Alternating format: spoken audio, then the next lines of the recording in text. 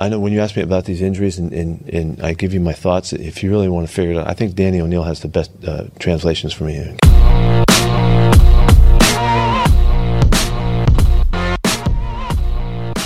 Thank you very much, Pete. Appreciate the compliment. It is Danny O'Neill. This is our podcast, The Dang Apostrophe, because like that certain comma-like entity in my last name, I absolutely, utterly refuse to go away. Hanging around. Kid's got alligator blood. Can't get rid of him. I'm not going anywhere. Not as long as you keep listening, so hit the subscribe button for this podcast wherever you're listening to it. Provide a rating, a review, and don't be stingy with the stars. Seriously, they don't cost you anything. My self-esteem is fragile, so unless you want me to start plumbing the depths of my soul in public again, say something nice, because I wither under the scrutiny of unkind words. Then Marshawn Lynch, shut up, Danny. You're not the first person to tell me to shut up, and it hasn't happened yet, and it's not going to happen today. I've got Greg Bishop from Sports Illustrated. He's making a return to the show. Now, full disclosure, Greg is a former colleague. He's a friend. He's also one of the 23 founding faithful for my newsletter, which is coincidentally titled The Dang Apostrophe. He's got his T-shirt and everything. We're going to talk about the relative surprise of Russell Wilson's departure, debate who will win this breakup, and talk about the possibility of a certain pervert of a quarterback who may be available for trade. But first, to catch up in free agency. The negotiation period is underway. It started on Monday, and this is hilarious because it's the time that you can talk to prospective free agents. Nobody can sign anything, but everybody starts coming up with deals, and they instituted this because it looked very suspicious. It looked very suspicious years ago when free agency would start, and within the first hour of free agency, you had these multi-year, multi-million-dollar deals being agreed to. They're like, wait, they weren't supposed to be talking before this. How did this happen in 20 minutes? So now they're like, okay, you can talk for 2 days. Legal tampering is what it's also been referred to as. And now, once the legal tampering period starts, you have people that have agreed to terms within an hour of the start of the negotiation period. Seattle hasn't added anybody. They've avoided 2 subtractions, though. They agreed to terms with Quandre Diggs, free safety, who was a huge part of their team last year, and I would say one of their 2 best defensive players. I thought Quandre Diggs and Jordan Brooks were their 2 best defensive players last year. So they've agreed to terms with him. They've also re-signed Will Dissly. And that caught me as a little bit of a surprise because Dissly was really promising his first 2 years, but he got hurt in each of those 2 years and hasn't been as productive the past 2 years.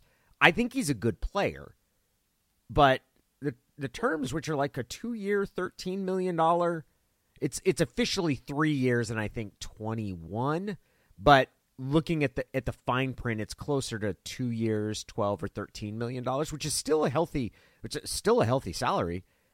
It makes me think that Noah Fant is someone they might exercise a 5th round or a 5th year option on because it's at about that rate. But the thing that jumped out to me is that maybe the Seahawks think that tight ends haven't been featured because of their quarterback. I made a big complaint about the annual getting hyped up over a tight end addition, which has been pretty much an every other year occurrence for the Seahawks under Pete Carroll. Whether it was Zach Miller, was it Kellen Winslow? Well, that was 2 years in a row that they had those guys. Jimmy Graham, most recently with Gerald Everett, Greg Olsen, like all these guys. And you're like, oh, this is going to be, they're going to have 2 tight end sets. They're going to do so well. And it's always underwhelmed. Like even Jimmy Graham, whom his production gets overlooked. Like he's the most prolific pass-catching tight end in franchise history, but most people are like, yeah, it wasn't a worthwhile trade, and that's possible because he undercut their identity and their ability to be physical. But in general, I'm over the tight end hype. But maybe that had to do with the quarterback. Maybe the fact that there was perpetual, I don't want to say underachievement, but the tight ends never fulfilled the promise, or generally did not fulfill the promise that accompanied some of the signature acquisitions there. And I think the value they're putting in Dissly there shows that they don't think he was utilized fully over these past 2 years. So that's something that opened my eye. The second thing is, those are not moves that are consistent with this idea of a rebuild. if I thought they were rewinding to 2010, which is kind of what I thought when they traded Wilson, I was like, okay, you let all the veterans go. You don't pay Quandre Diggs. He's a good player. But if you're kind of in your heart of hearts saying we're going to take 2022 to get younger, that's not a player you resign. And Dissly is probably someone you say, like, okay, we're going to bring in a younger guy here, and we're not going to pay a tight end, our second tight end maybe, $6 million a year. These are things that point toward Seattle believing that it has a nucleus and it's just swapping out the quarterback. It's instructive in that way to see how this team is. Tyler Lockett hasn't moved, and they've talked, and I've seen reports that he's available for trade. That's something that'll become clear closer to the draft.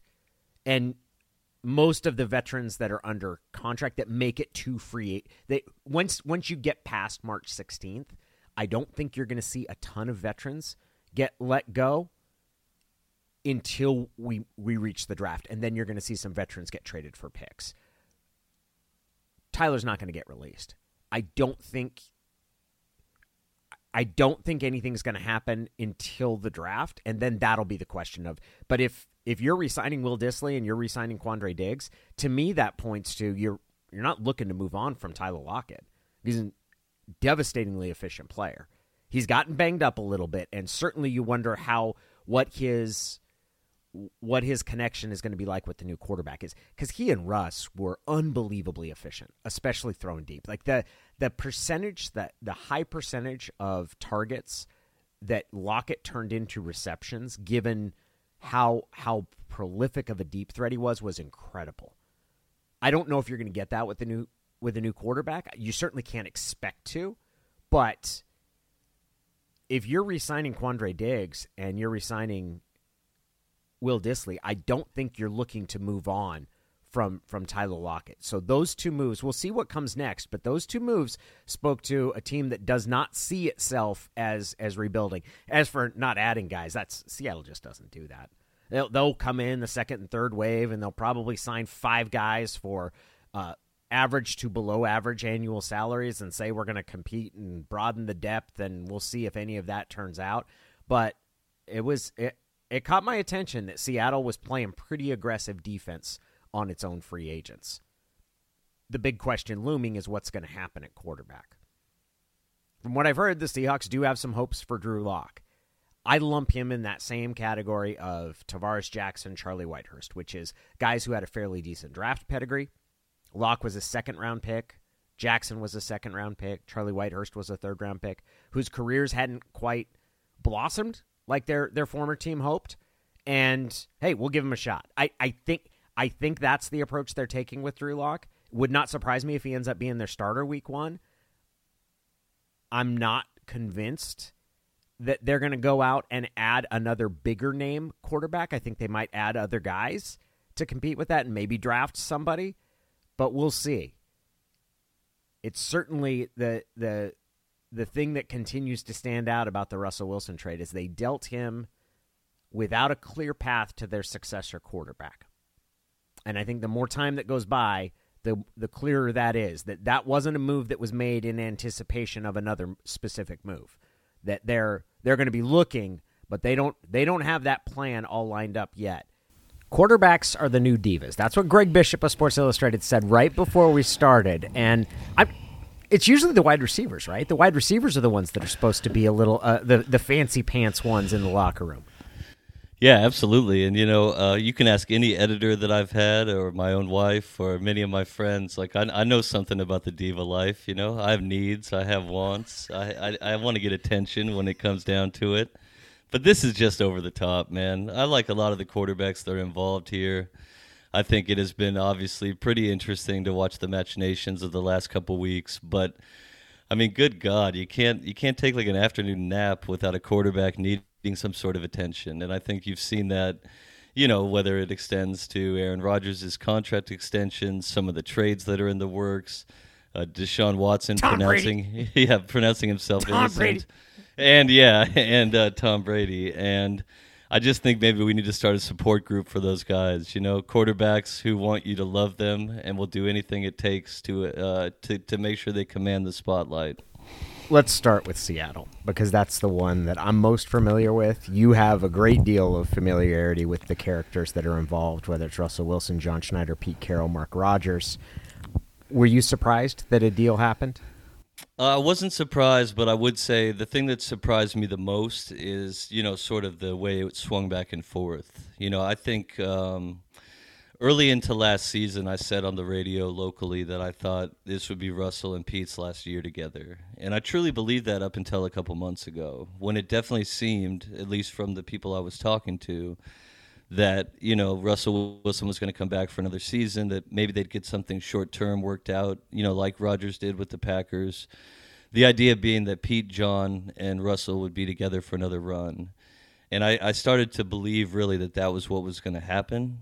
But ultimately, obviously it didn't. And it didn't surprise me in an overall sense, except for, if there was intentional misdirection involved in the idea that he might play this season in Seattle. Whoever did it did a very good job, because I started to believe that it wasn't going to go down. I would agree with you on that. I do think that the radio silence, or the fact that nobody talked about this, was deliberate. I think it was after last offseason and everything that happened, it was, okay, if we're really going to do this, everybody's got to be dead quiet about this for a couple months, because it's the only way it will happen. And to everybody that was involved in the discussions, and my understanding, I saw Peter King had something that it was 14 teams that he initially looked at. There wasn't much uncertainty about which team he was going to go. Russ narrowed in. My understanding is Russ narrowed in on Denver as the spot that he wanted to go to. Yeah, and I think there are a couple things in play there. One thing that I think is being lost in this whole discussion is Russell Wilson, and I don't mean this in a negative sense, but he is very calculated. Mm-hmm.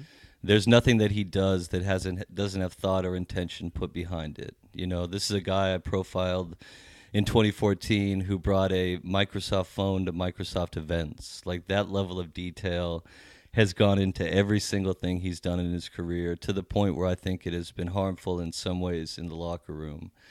And so this idea that this kind of fell out of nowhere, or that they came to him and said, hey, the Broncos are interested, I mean, I just don't think there's a lot of truth to that. I think this was mutually agreed upon, mutually worked out. And to me, it speaks to a couple things in the NFL. For one thing I think was huge was Aaron Rodgers' extension. That made the price, I think, too high for Seattle. To bring Russell back, fix the holes that are existing, and pay him over $50 million a season, to me, it just didn't make sense. This was a team, I think, that's best case scenario was to maybe win a playoff game, maybe get into the playoffs, more likely than not finish in the 7 to 10, sort of victory range in a very tough division.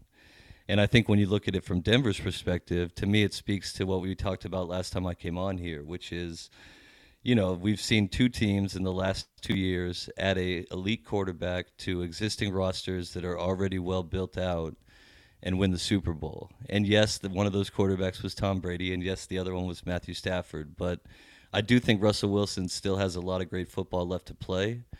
And I do think Denver looked at this like, this is our best shot. We have a bunch of young, good skill position players. We're not terrible up front.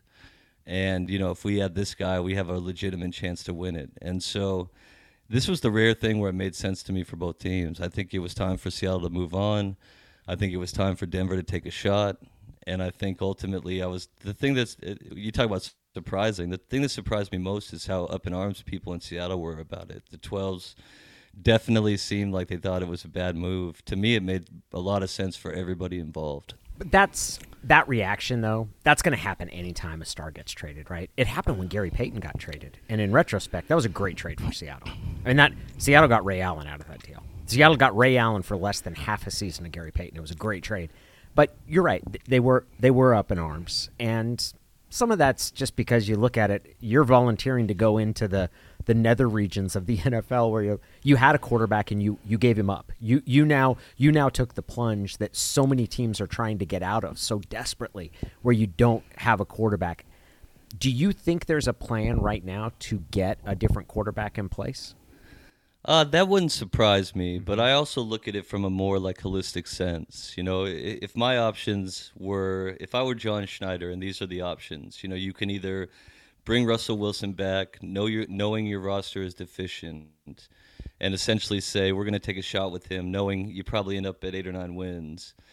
Or my other option would be, you know, to start blowing it up now. I mean, we kind of forget just what this was like when I was covering the Seahawks for the Seattle Times in 2004 and 2005. I mean, we've become so spoiled in Seattle to like expecting the team to be in the playoffs, expecting the division title to be a possibility. I mean, to me, this speaks to a rebuild. Now, I know that's not what they're going to say publicly. I know they still have some really good players on their roster. But if I were them, I think it's time to usher in a new era and to do it forcefully and significantly.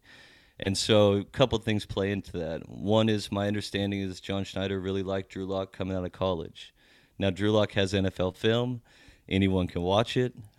Probably not necessarily going to love what you see. No, so dude, he is the king of the F it throw. He's the king of the just F it, I'm going to throw it deep. So that to that point, I think that like the plan is probably not to start him, right? You know, but also he's like he'll compete with whoever comes in here, right? Like they'll give him a shot to get the gig. And to me, there's a bunch of guys that would make sense. You know, Jimmy Garoppolo, familiarity with the division. You look at a Jameis Winston.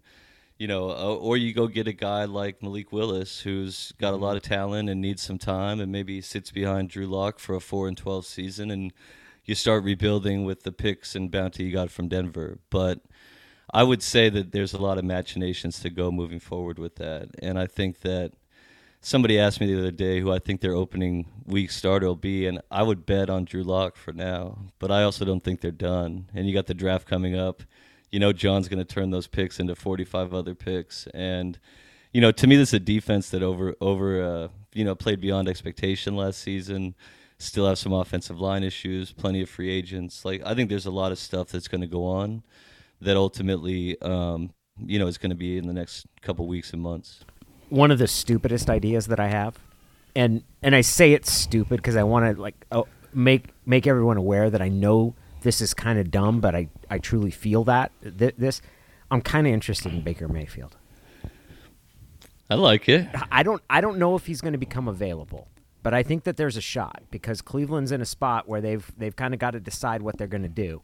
And he hasn't distinguished himself there. This was supposed to be, these past 2 years were supposed to be great leaps forward. And he had great wide receivers and he couldn't get the ball to him. Last year, I think he was playing hurt.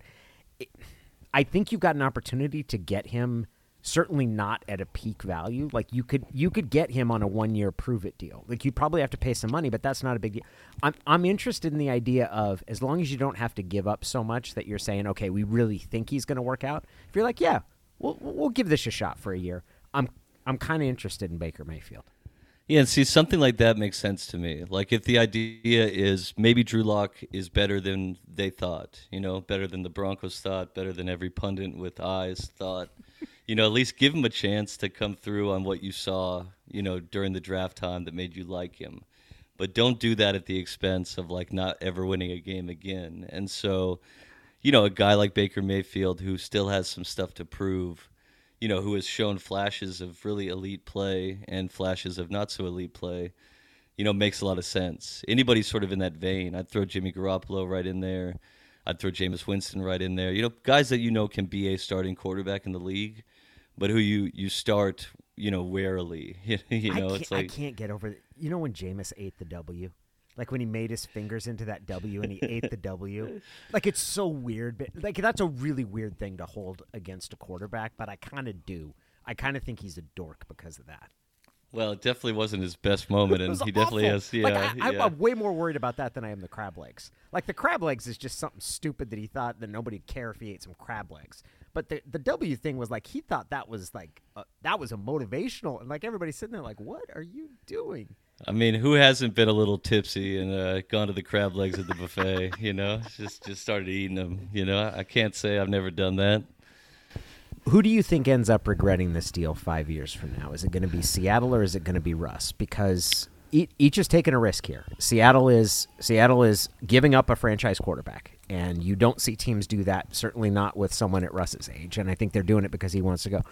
On the flip side, Russ, you're betting on him maturing like other quarterbacks do, where he plays toward 40, and he has taken a lot of hits. He's a different kind of quarterback. He might not age like Drew Brees, and that's saying Drew Brees as a great example of somebody, even though we know his arm kind of fell off. Who do you think 5 years from now ends up regretting this more? That's really cool in terms of the symmetry, because to me, it's like both teams made a move that I can get behind. Mm-hmm. I understand why both did it, and yet I think ultimately neither will be happy, with it. And to me, that's because I don't see the Broncos as being better than, say, the Bengals, the Chiefs, or the Bills. Three pretty formidable teams that I think will be in the mix again next year. So I don't see this necessarily netting the Super Bowl or the three that Russell has stated he wants to win. I think that the Seahawks are about to embark on a massive renovation. That's never fun. It typically doesn't end well. You look at Pete's age. You look at the structure of how they do personnel evaluation. Like, to me, this era started coming to an end in Arizona when Russell threw the pick in the Super Bowl. And I think you're not going to see it fully end for another year or two, so there's going to be some bumps and growing pains. I think ultimately, if I had to choose like who feels better about it, I'd probably lean toward the Seahawks, just in the fact that I think they're ultimately going to get started on a process they would have had to do anyway. And I think they have the right people. Like, John Schneider's found a lot of gems in the draft. Mm-hmm. And like, it's been pretty spotty, the track record lately, but I think he deserves the benefit of the doubt.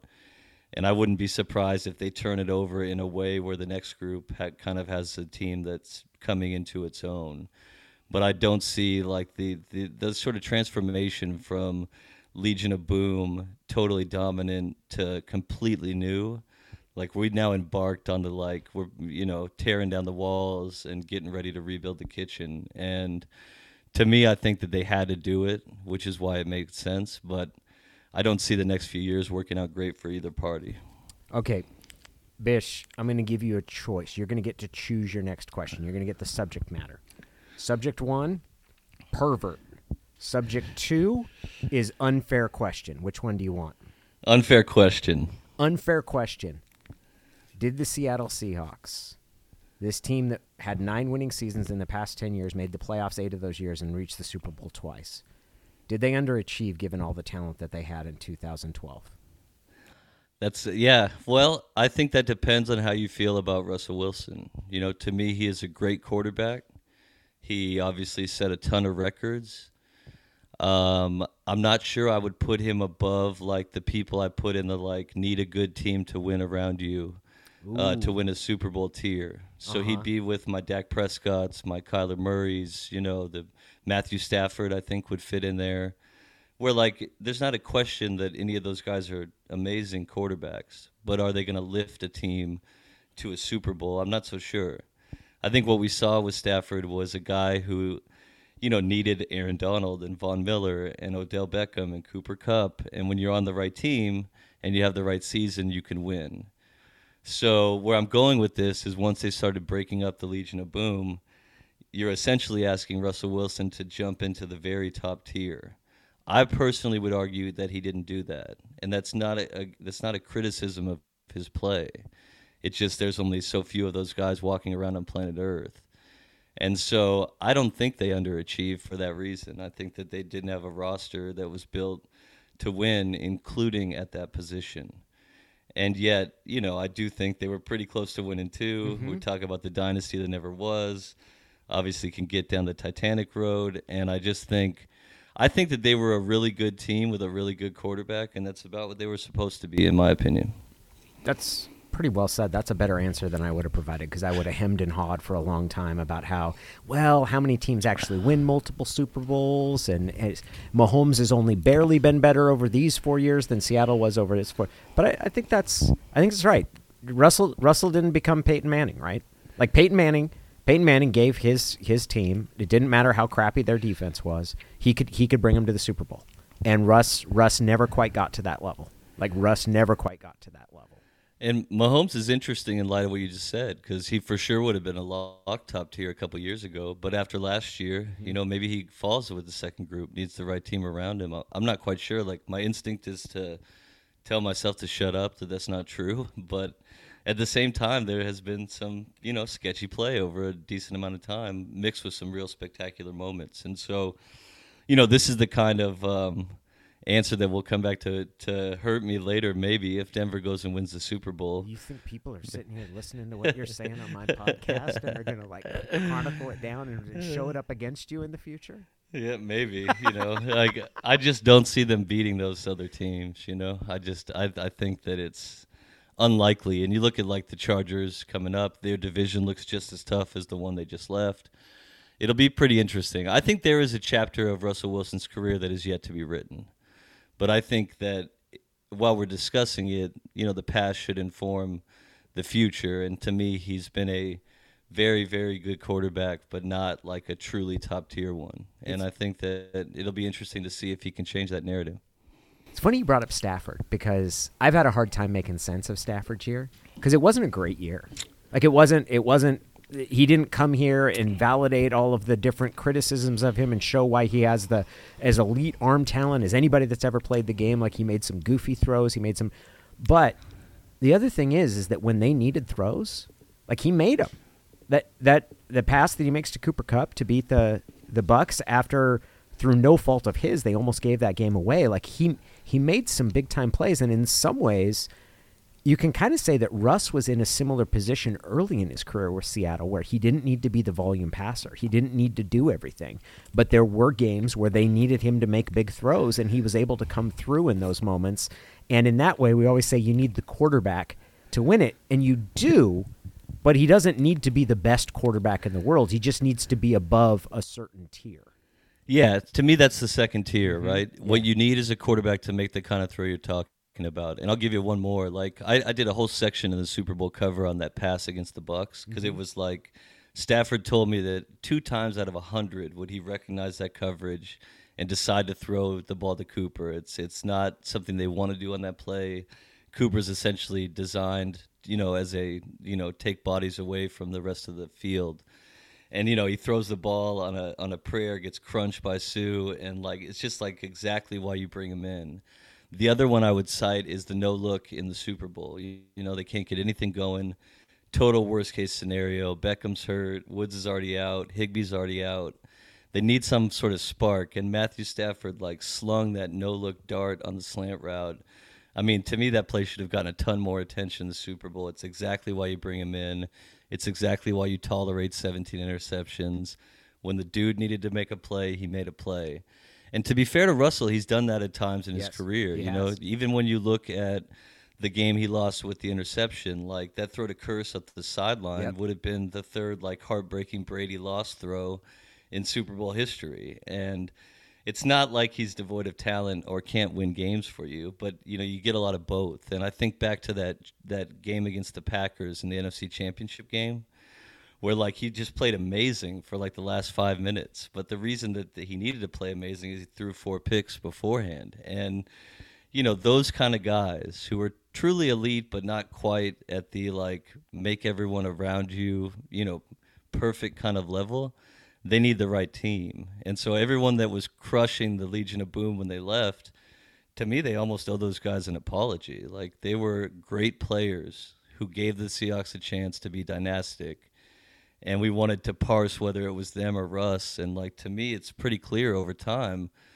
I mean, that defense was the powering of that era. And maybe some people agree with that. I don't get the sense from my friends who are 12s that they agree with that.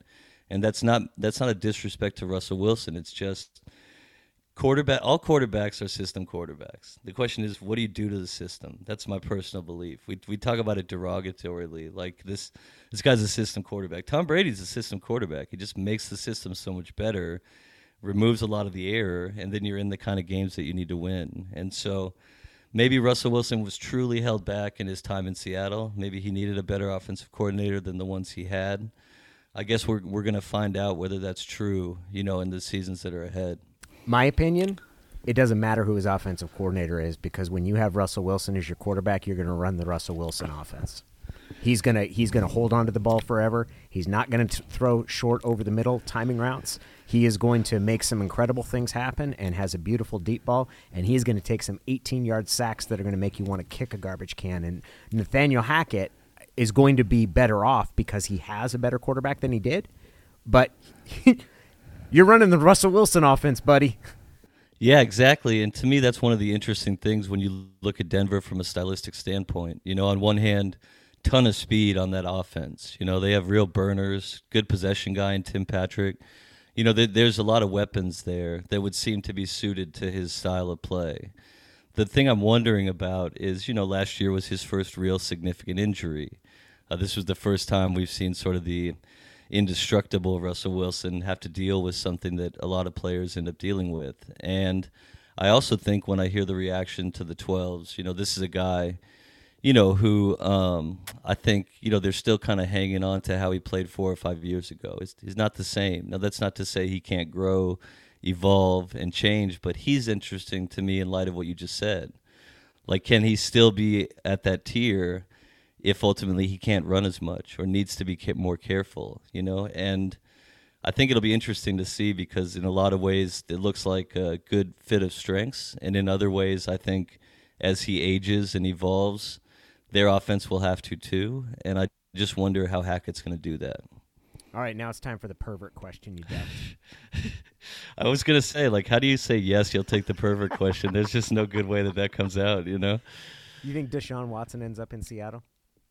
I mean, it seems like they're one of the teams that's interested. And to me, it's sort of a tough situation. Like, I get why teams would want him. Obviously young, talented, year with no hits. But, you know, I did some reporting with Jenny Vrentis when she was still with SI in that story. The fact that he wasn't charged criminally means very little to me personally. I mean, obviously it's good for him in the sense of, like, he was just not facing jail time. But I thought it was really gross, you know, some of the reaction to it, like redemption or prove true. I mean, Jenny and I talked to over 20 people that said that these things happen to them. And to me, it's just gross. At minimum, you know what you're doing if you make that trade. You know that you are taking a player who has done stuff that's not okay.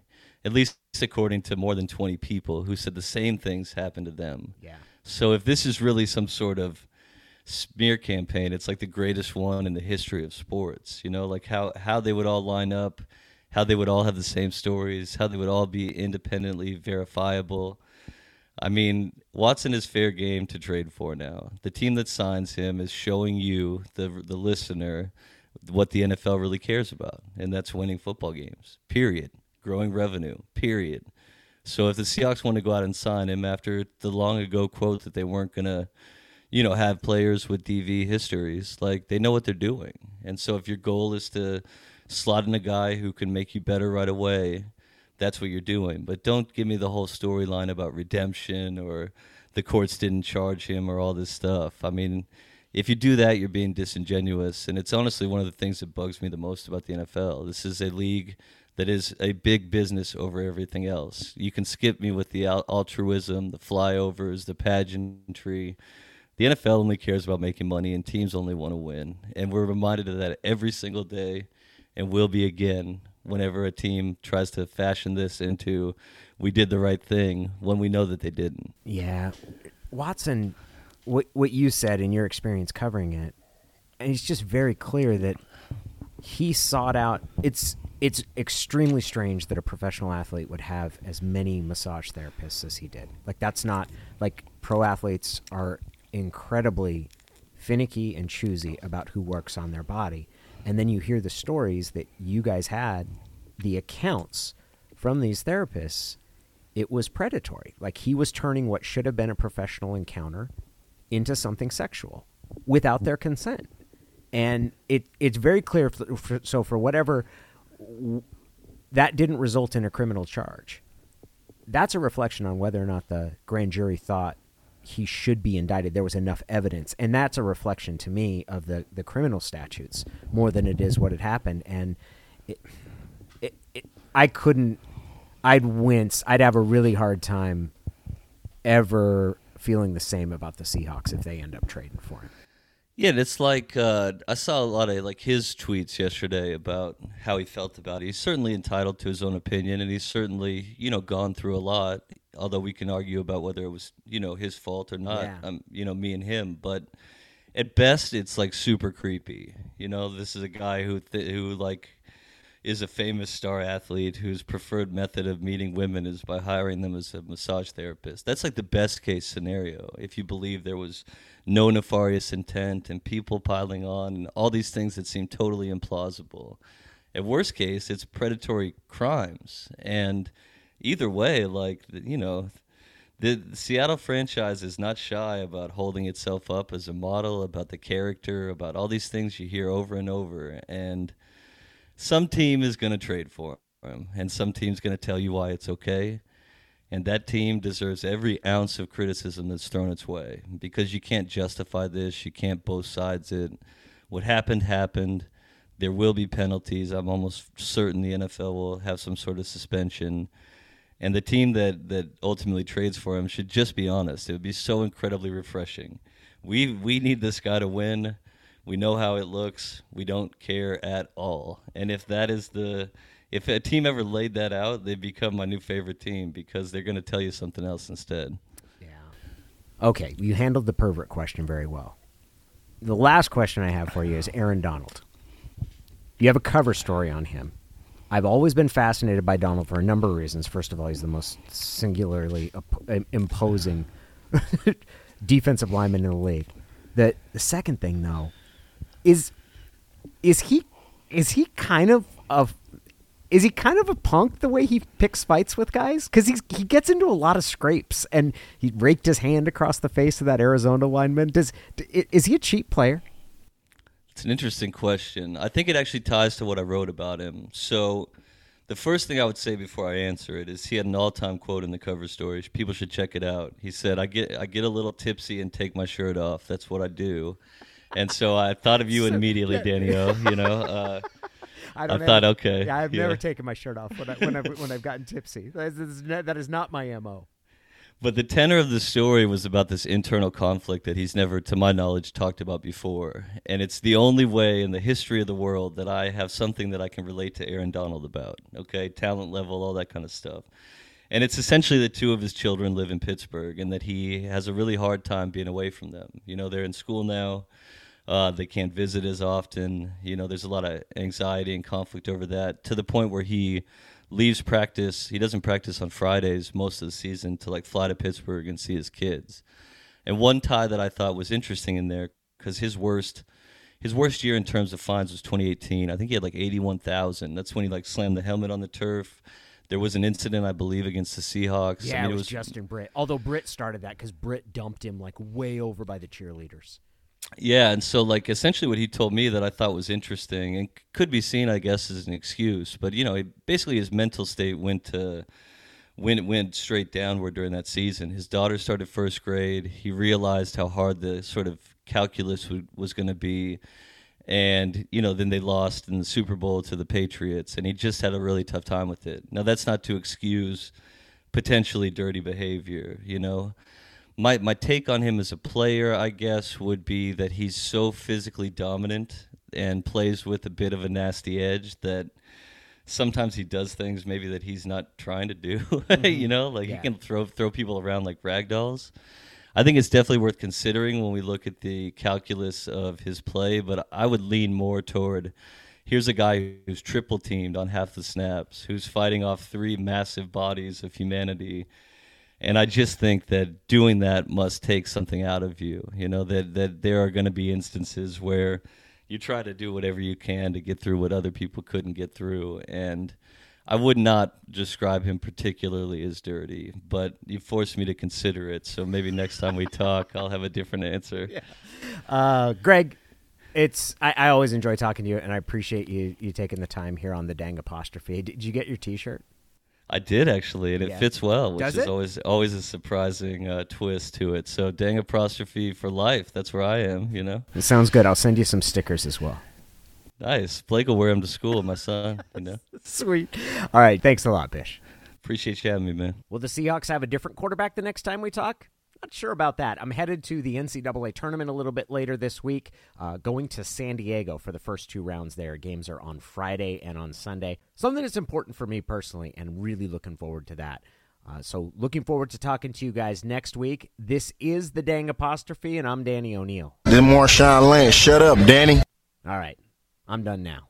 I know when you ask me about these injuries and I give you my thoughts, if you really want to figure it out, I think Danny O'Neill has the best translations for me.